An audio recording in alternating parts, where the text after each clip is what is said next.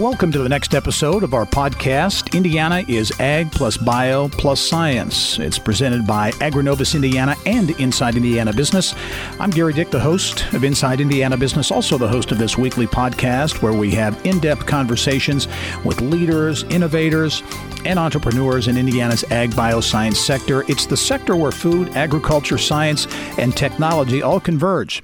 This week, excited to sit down with John Hoek. John is director at Premier Biosource, California-based company. And John, welcome to the podcast. Well, great to be here, Gerry. Making a big investment in Indiana. We want to talk about that in a moment. But first of all, give us a little bit on your background currently at the Ramona, California-based company. You're going to invest about $7.5 million in a new facility in northwest Indiana, in the Rensselaer area. Talk about your background and how you got to where you are. I grew up in the south suburbs of Chicago. I'm a city kid, and I fell in love with agriculture through my grandfather. And my parents, we come from an ag family, but mom and dad took a detour into education. Dad was a band director, and so I fell in love with agriculture by visiting my grandpa's farm, and then fell in love with pigs through my high school years. And I got a degree in production agriculture and spent 20 years with a great Indiana company, Belstra Milling, and left Belstra in 2017 to start Premier Biosource. So you're a great example of the fact that city kids actually can fall in love and make a career out of agriculture. Well, I think it's agriculture is a great option for a career, and yes, that no matter what your upbringing is, it's a great option, and it's a great fulfilling career for anybody. We talk about that a lot on this podcast, and that's talent and the need to get more, especially to get more young people in agriculture. And the fact that there are so many incredible opportunities really in agriculture in a whole variety of types of jobs. How important in your view is it to get that message out to people? And is it beginning to happen, do you think?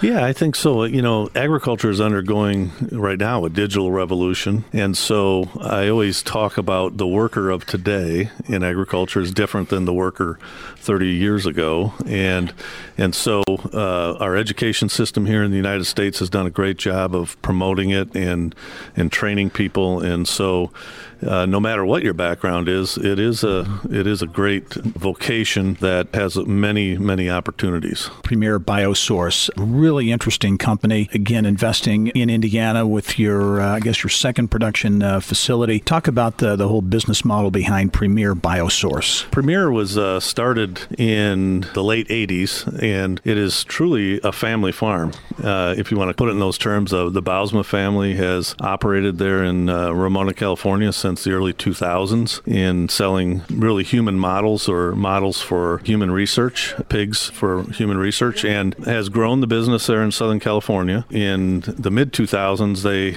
took a presence in southern Michigan with a small depot to service the East Coast, and demand for the product and the pig has become a successful model for human disease research and cardiac research and things like that. And so the Bausmas had the need to expand here in the Midwest to reach some of the East Coast customers, and that's what prompted the move. The sons came back to the business. There's 3 boys that are involved, so the growth has prompted the move to Indiana. We're going to talk about your investment in a moment, again with the model, because you're producing pigs for a very specific reason. This is specifically for biomedical research and product development. Yeah, we have 2 types of breeds of pigs, and one is the Yucatan breed. It's a very rare breed that at 120 pounds has symmetrically similar size organs as humans. And so the Yucatan, its growth can be manipulated through nutrition so that a pharma company or medical device company can do some long-term research on that pig. Yucatans are also attractive for xenotransplant, for growing human organs, which with some of the latest genetic engineering and genetic CRISPR technology is opening that door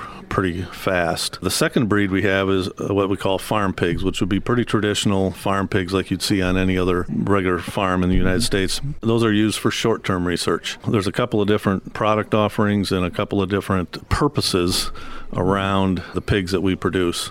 The pig genome is very similar to humans, which makes it attractive, and through some of the genetic editing technology, we're able to get closer and closer to producing organs for transplant. Fascinating. Now, in terms of the investment in Indiana, again, this is your second production facility. You chose Rensselaer. Talk about that process. I assume you looked at other locations. What attracted you to Rensselaer and the investment here in Indiana? I think Indiana's business climate is very favorable for companies like ours. We had looked at Illinois. We had looked at Michigan because we had a presence there. And, the tax structures and the zoning laws and those types of things were very favorable for Indiana. Rensselaer is within 5 miles from my home, so that's a pretty attractive place as well. And then there's also some family from the Bausmas that is in close proximity, and also the access to labor and qualified labor, feed, crops, that sort of thing was also a factor in choosing Indiana. Premier Biosource really exemplifies kind of the ag bioscience cluster. A great example of that convergence between ag innovation, human health, medicine. Do you think we're going to see more of this type of innovation and advancement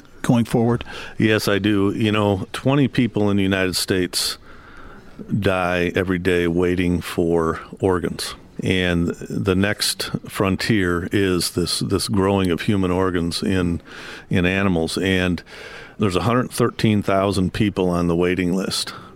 And so the ability of an agricultural entity like a pig farm to have this higher purpose of saving human life is one of it's a marvelous convergence of ag and biotech. And I often said throughout my career, the pig is kind of the gift that keeps on giving. Not only food, pharma, and now potential for human organs. As you look at technology and innovation, all businesses thrive on that. But what are there other kinds of technologies or innovation important to your business? Data-driven content technologies critical. What types of future innovation do you think will matter to you the most? This facility is a very unique facility, and it contains a air filtration system that is unlike any other farm, and I think in the Midwest at least, or in the United States. And so we've got a HEPA filter. It's called a barrier facility, and we've got a HEPA filtration air handler that filters the air, filters disease out. And we also have employed some animal science technologies. We've cesarean-derived this herd to eliminate cross-contamination through the birth canal and things like that. And so we just got done with a round of panel tests, what we call for disease, and we have probably one of the most unique herds in the United States, if not the world, where we're negative to most of the major pathogens. Wow. And that's very important for human pharma research. And we are employing some labor management technologies too, and employee tracking and things like that as well. And so data is going to be real important, both from a animal science standpoint and from a human performance standpoint. You talk about pharma companies, life sciences companies. I don't know how much you can talk about it, but in terms of your customers, who they are, and the types of customers that you have. Sure. We have about 130 customers throughout the United States, and without mentioning names, it's all the major, really pharma and health and specialized hospitals and companies that are producing life-saving technologies for humans. Yep. You touched on this a minute ago, but I want to come back to it. And that's Indiana has a lot of assets, especially in these clusters of industries like the life sciences, technology, the ag biosciences. In your view, the business climate is a positive, but what is Indiana doing right to get these companies, increasingly these companies, to want to stay here, invest here, or relocate here? Yeah, I think the incentives, the Indiana Economic Development Corporation has been a tremendous asset to us in incentivizing our presence here. The local Jasper County officials, zoning boards, and Plan Commission has done a tremendous job paving the way for high-tech agriculture.